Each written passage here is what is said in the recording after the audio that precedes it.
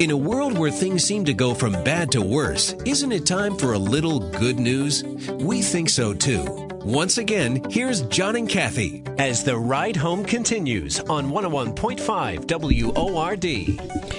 I've never met anyone who talks and thinks about animals the way our next guest does, which is why we bring him back on a monthly basis. John Kistler is an animal and a human advocate. And John, we welcome you back. How are you? Thanks. Doing good. I don't think it's a coincidence. I found out that it's John Hall's birthday, and it's the National Day of Prayer. I think there's some kind of correlation there. Right. I think we should pray for John Hall on his birthday. See, I wasn't going to say it was his birthday. I was going to let him tell everybody, but, the cat's out of the bag. Well, That's sure. just the way it is. That's right. He's celebrating He it on his own. should have come and kept his make sure we kept our mouths shut. Exactly. All right. So, John, you've joined us on a monthly basis for the last year or so. And each month you have talked to us about a different way of looking at animals. And your source material is the Bible itself. Right.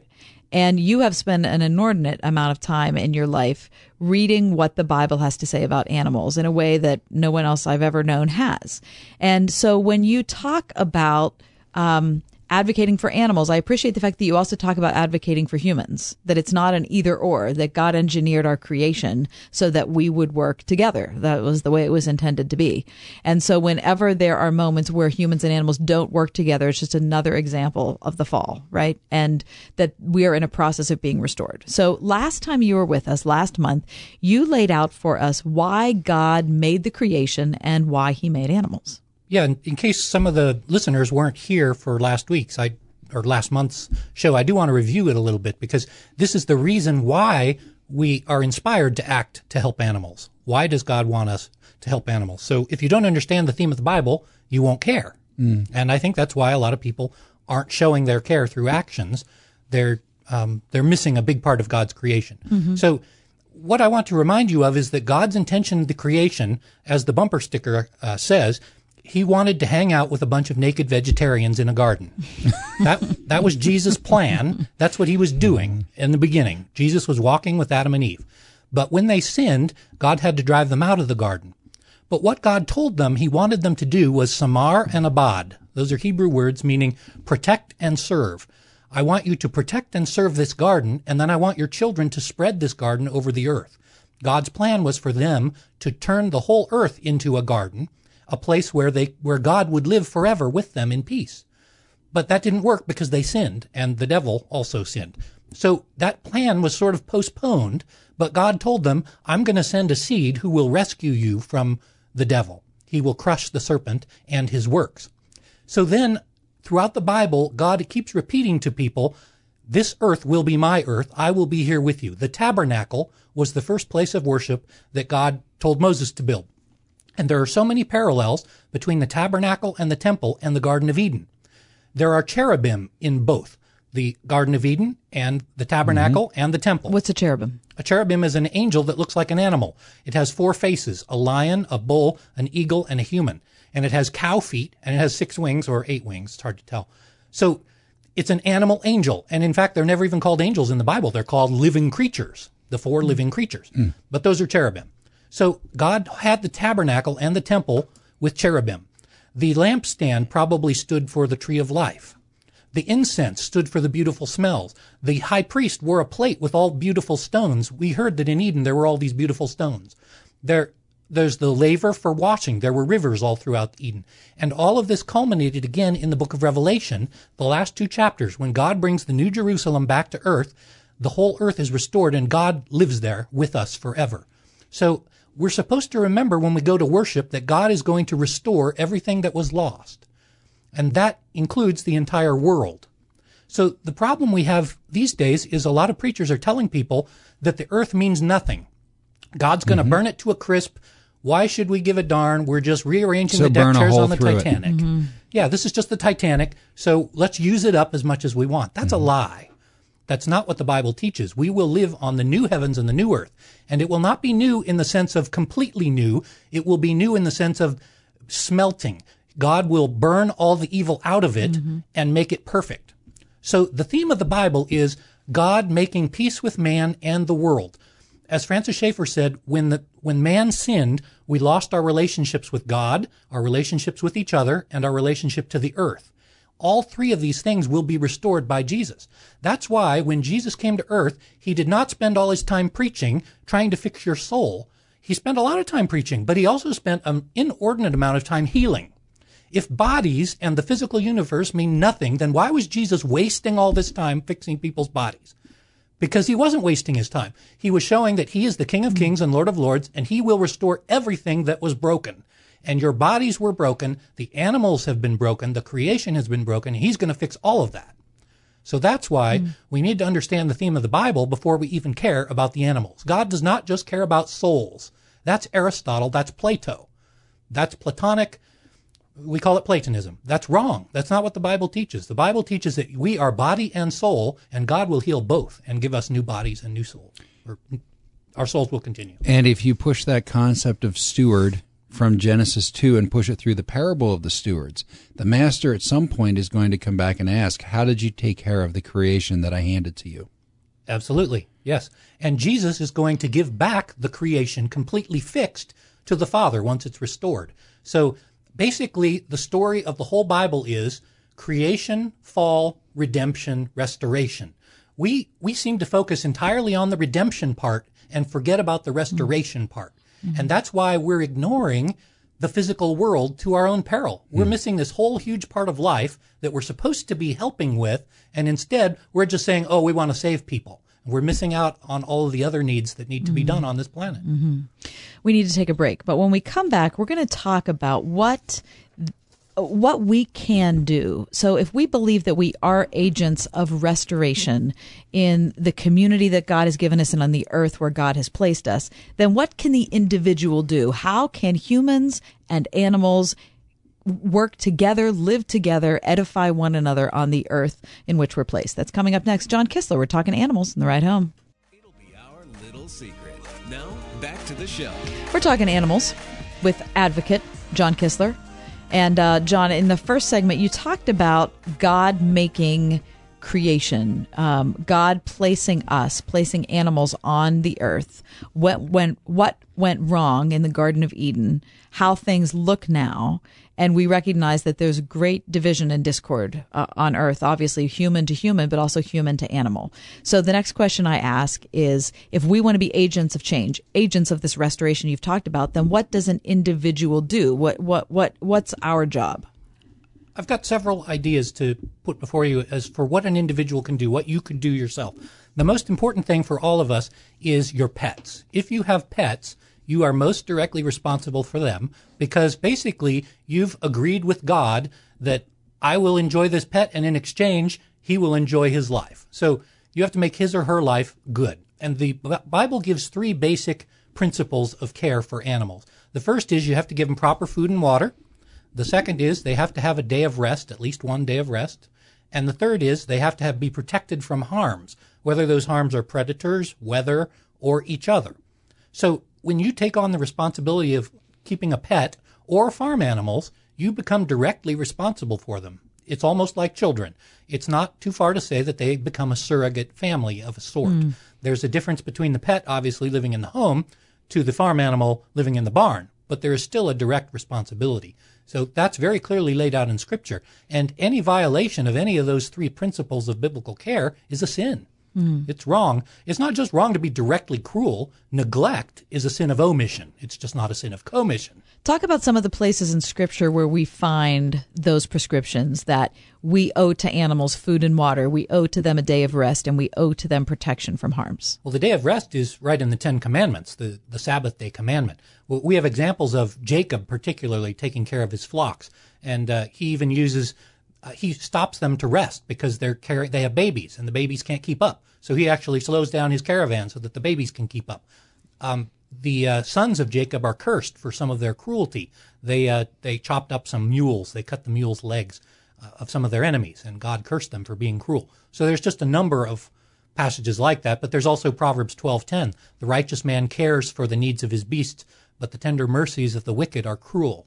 So there is a clear difference between cruelty and kindness in the Bible throughout. But other things you can do as an individual, aside from with your pets, I'm saying you should also consider your diet. I think it's wrong of us to completely exclude all of what we eat from ethical questioning. The fact that we eat 20 times more meat than we did 100 years ago means something. The reason we have factory farms that are dens of wickedness and cruelty is because we demand that meat be our main course 3 meals a day. I'm not saying there's anything wrong with meat. All I'm saying is we're eating... Are you a vegetarian yourself? No, I'm not a vegetarian. I stopped at Boston Chicken and had turkey on my way over. But I have reduced my consumption of meat because I realize the reason we have factory farms is because we eat too much meat. No one in the world eats like we do. We eat about 200 pounds of meat per year. It was about 5 pounds a year back in 1910. So per person? Per person. We eat 200 pounds of meat.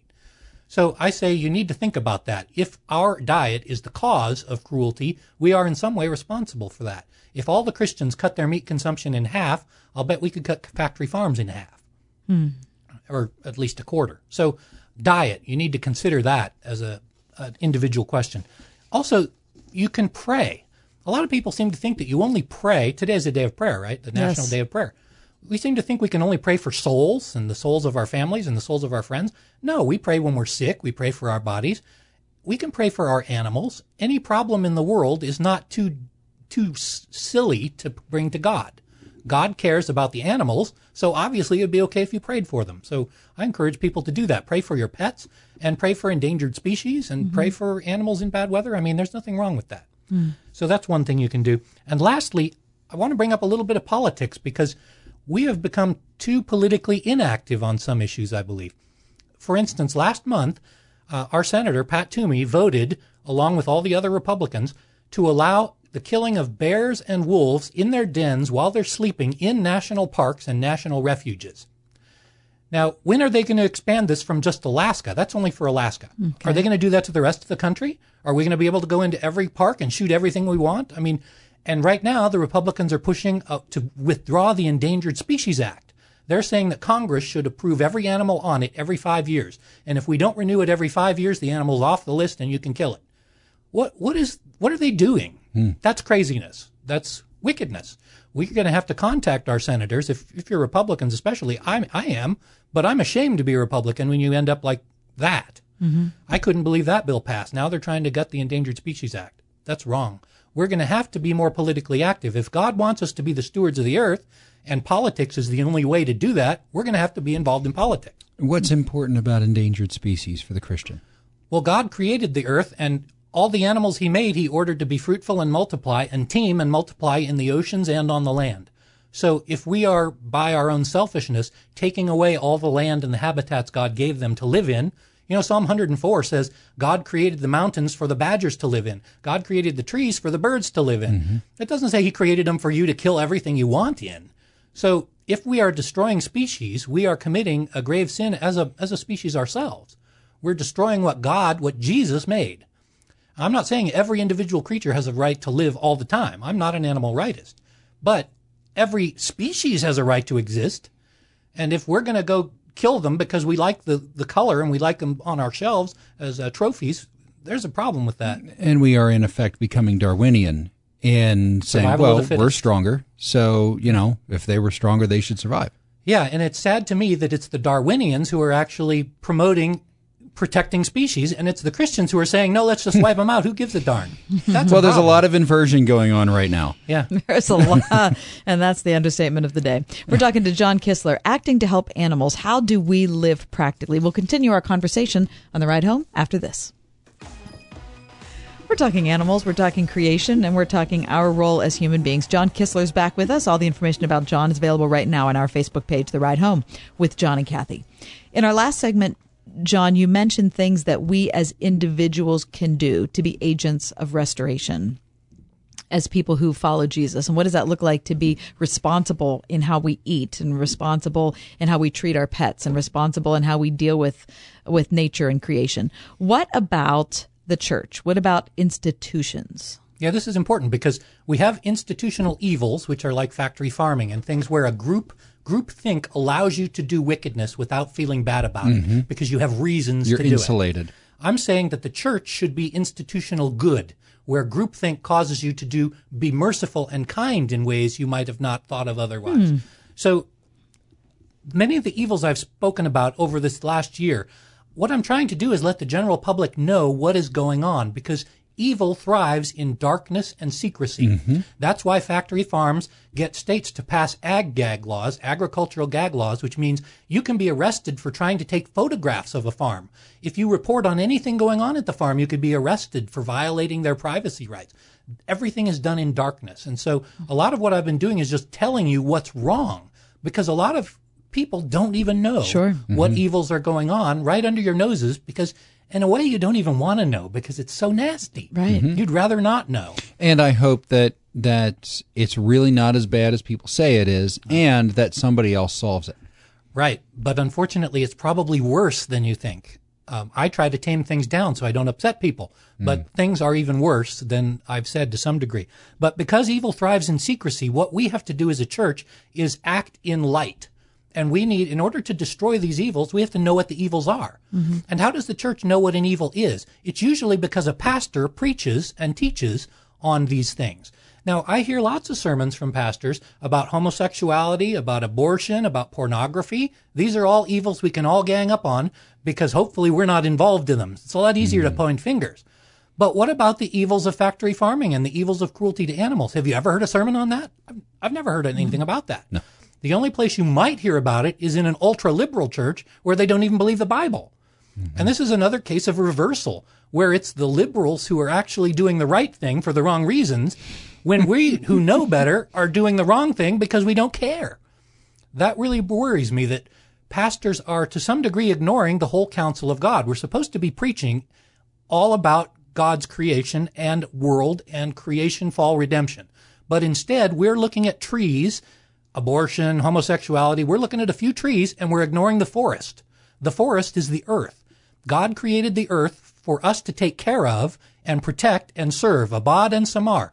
In the tabernacle, the only other times those two words in Hebrew were used are in the Garden of Eden and to the Levites. When God tells the Levites, I want you to abad and samar my tabernacle. My place of worship must be protected and served. Well, if the earth is our place of worship now, if the whole earth is to be God's kingdom, then the church is supposed to be abad and samar, protecting and serving it. And we're not. Why are we ignoring it? In fact, the Great Commission, I pointed this out some weeks ago, in the book of Mark, the Great Commission is quite different from the other versions. It says, go out into all the world and preach to every living creature. This is where St. Francis of Assisi got his idea of preaching to the animals. Now, I'm not saying that Jesus was saying, go out and preach to the salamanders, because the salamanders won't have any idea what you're talking about. But what it means is the disciples are supposed to be giving the good news to everything on earth. What the church, the kingdom of God, is supposed to be bringing change to the whole earth. Everywhere. Everywhere. And so my dog and cats the only way they are going to, and C.S. Lewis has written about this, the way they are going to know of the Creator is not through their imagination as we do, but rather, or imagination or experience, but rather they're going to experience the Creator through us. Yes, and there's a wonderful case of this. There was a revival, I believe it was in 1907 in Wales. It's called the Welsh Revival. And it was a town of miners who were the nastiest, swearing, gambling, prostitution people you can imagine. An evangelist went there and preached to them, and there was a revival, and they were all saved. And the next day, when they went to the mine, the donkeys didn't know what to do because everyone had always just swore at them.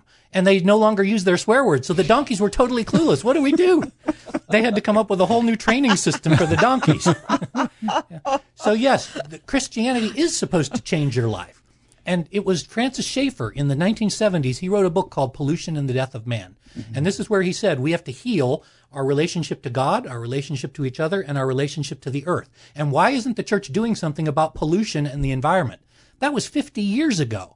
And where is the church doing anything now? We should be on the front of it. Absolutely. Is what you're saying. So the main problem, or the main thing the church has to do, is awaken. We're not going to have a revival in our country. We won't have another great awakening until we meet needs. As long as our heads are in the clouds and all we're thinking about is our souls, we're not meeting needs of people or animals or planet. We're being selfish. We're not. I mean, even the idea of evangelism, let's go evangelize people, that's a wonderful thing. What about everything else on the earth? We're focused so much on one little personal salvation, we're ignoring that Jesus is the King of Kings and Lord of Lords of the whole planet. And that's why we're cruel, because we're not recognizing God's ownership of the animals, God's ownership of the earth. We're only looking at ourselves. So the basic root of all evil is selfishness.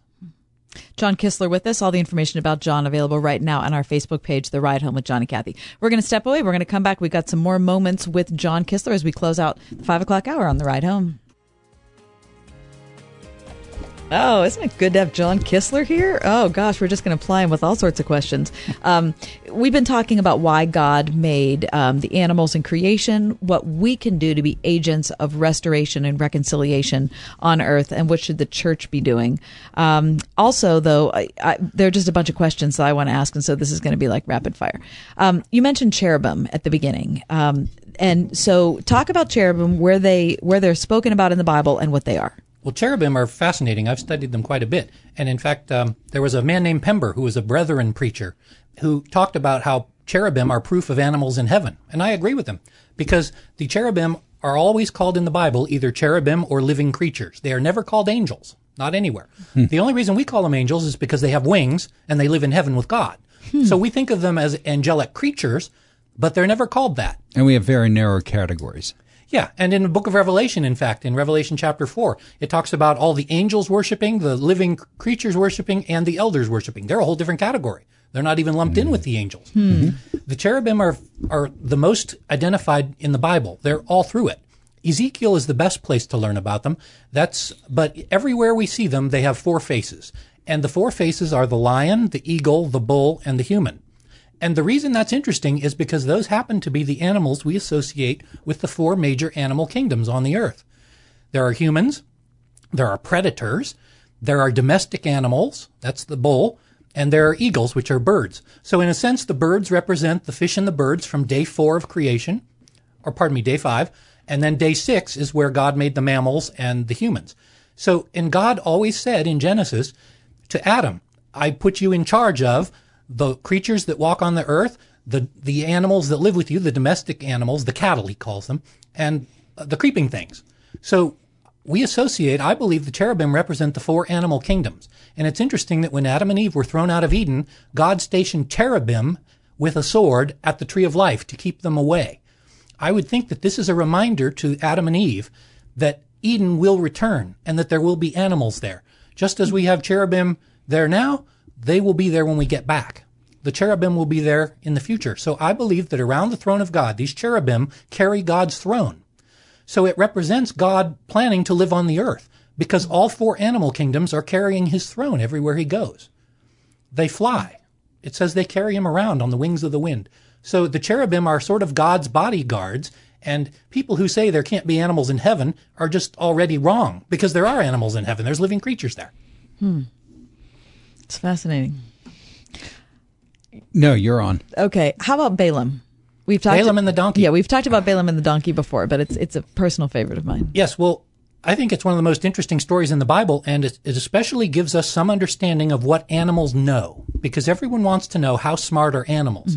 Well, Balaam's donkey gives us a very clear example, because there's only a couple ways of looking at it. God opens the donkey's mouth and she talks. Now, it's interesting that that the donkey is called a she, because this means it cannot be God speaking. A lot of people say, it was just an angel talking out of the donkey. No, because it says, and she spoke. As far as we know, there are no female angels, or at least it doesn't say there are.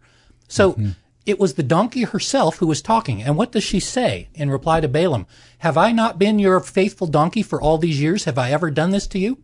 So she has a memory. And what does she remember? She remembers that she belongs to Balaam and that her work is to serve him, and that she has always done this faithfully. And the reason she's upset about being beaten is because it's unjust. She's trying to protect him, but she has no way of telling him that there's an angel with a sword about to kill him. So she stops, and Balaam beats her for stopping. And then she says, you shouldn't have done this to me. This was wrong. And then Jesus, the angel, says, you shouldn't have beaten your donkey. I would have killed you and left her alive.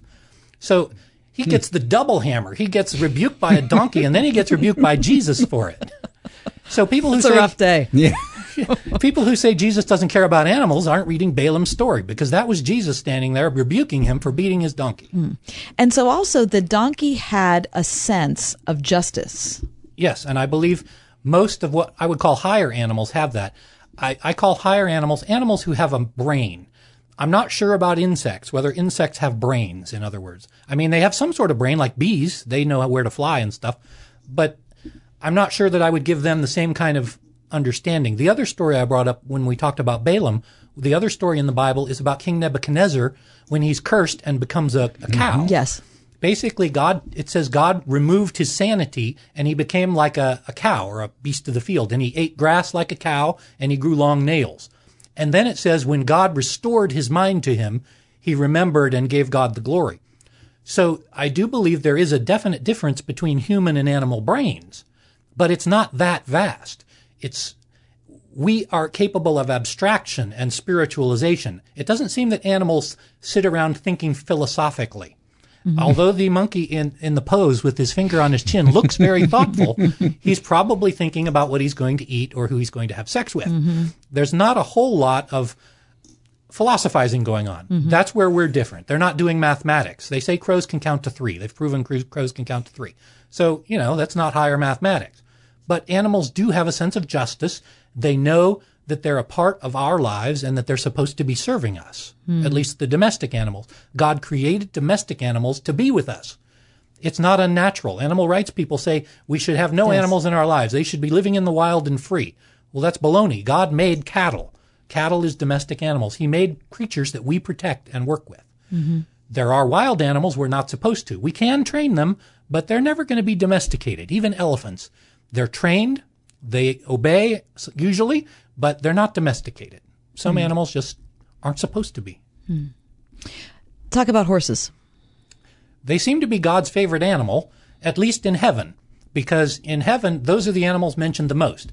Elijah gets picked up by a chariot drawn by flaming horses, and in the book of Revelation, Jesus reconquers the earth with millions of angels on horseback. So there are apparently millions of horses in heaven. Now, I don't know if that means they're like angelic horses, or if these are actually the horses that have died and now are awaiting the new earth. I don't really know. I prefer to think the latter. It makes more sense. But God loves horses. In fact, even now, it says the angels who are watching the earth, in Zechariah, I believe it is, angels patrol the earth for God like reconnaissance, and they go back and report what's going on. They're riding horses.